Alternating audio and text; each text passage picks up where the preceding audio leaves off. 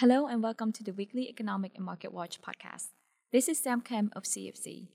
Today, let's talk about your retirement. Imagine not having to get up at 6 a.m. only to fight traffic for another hour, to get to work for 8 hours, and then fight traffic again for another hour. Imagine living on your own terms, going to see a movie at 2 p.m. on a Wednesday, or lying on the beach for 3 months. Travel whenever you want to, and stay for as long as you feel like it. Let's be real. We know that's not the reality of retirement for the majority of people. Sure, you will have more time and freedom, but many will be concerned with medical bills and how long their retirement funds, if they even have one, will last them. Americans have been warned for years about the upcoming retirement crisis. Many agree that the Social Security may not survive in its current form. By 2037, the trust fund's reserves are projected to become exhausted, at which point continuing taxes are expected to be enough to pay for about only 76% of scheduled benefits. Those who are lucky enough to have 401ks or IRAs have also seen just how vulnerable their retirement savings could be, as market turmoil in the first half of 2022 erased trillions of dollars from these accounts. In the long term, the stock market has always recovered. However, short-term fluctuations can cause financial stress, especially to those close to retirement and whose livelihood depends on these retirement savings. As life expectancy increases, people today spend longer time in retirement with the same retirement plans based on the same number of working years as in the past.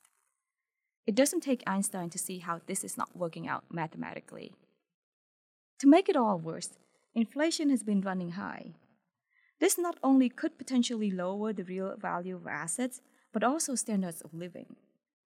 Even assuming that the Federal Reserve will succeed in bringing inflation down to 2%, that is 2% price growth on top of the already high price levels. Remember, as long as inflation is above 0%, it does not mean price levels are coming down.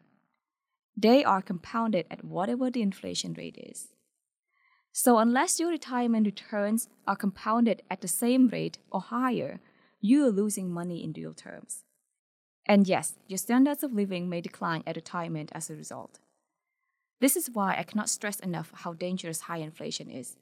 And the longer it goes on, the more damage it will do not only to our current financial situations, but also our future. For those of you who are near retirement, if this sounds concerning, imagine younger Americans who start their career with tens of thousands of dollars in student loan debt. These people begin their financial journey with a negative account while facing high prices of essentials such as housing and food. So let's stop for a second and think. What are the chances that they will have enough savings by the time they retire to cover their living expenses afterwards?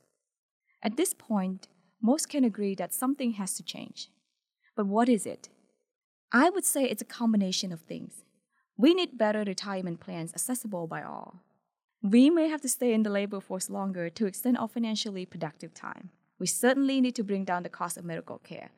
And equally important, we need to stop treating inflation so lightly.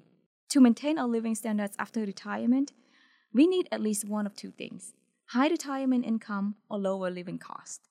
In our current situation, it's likely that we need a combination of both. That is it for today. Thank you for listening, and be sure to download the weekly Economic and Market Watch podcast. Talk to you soon.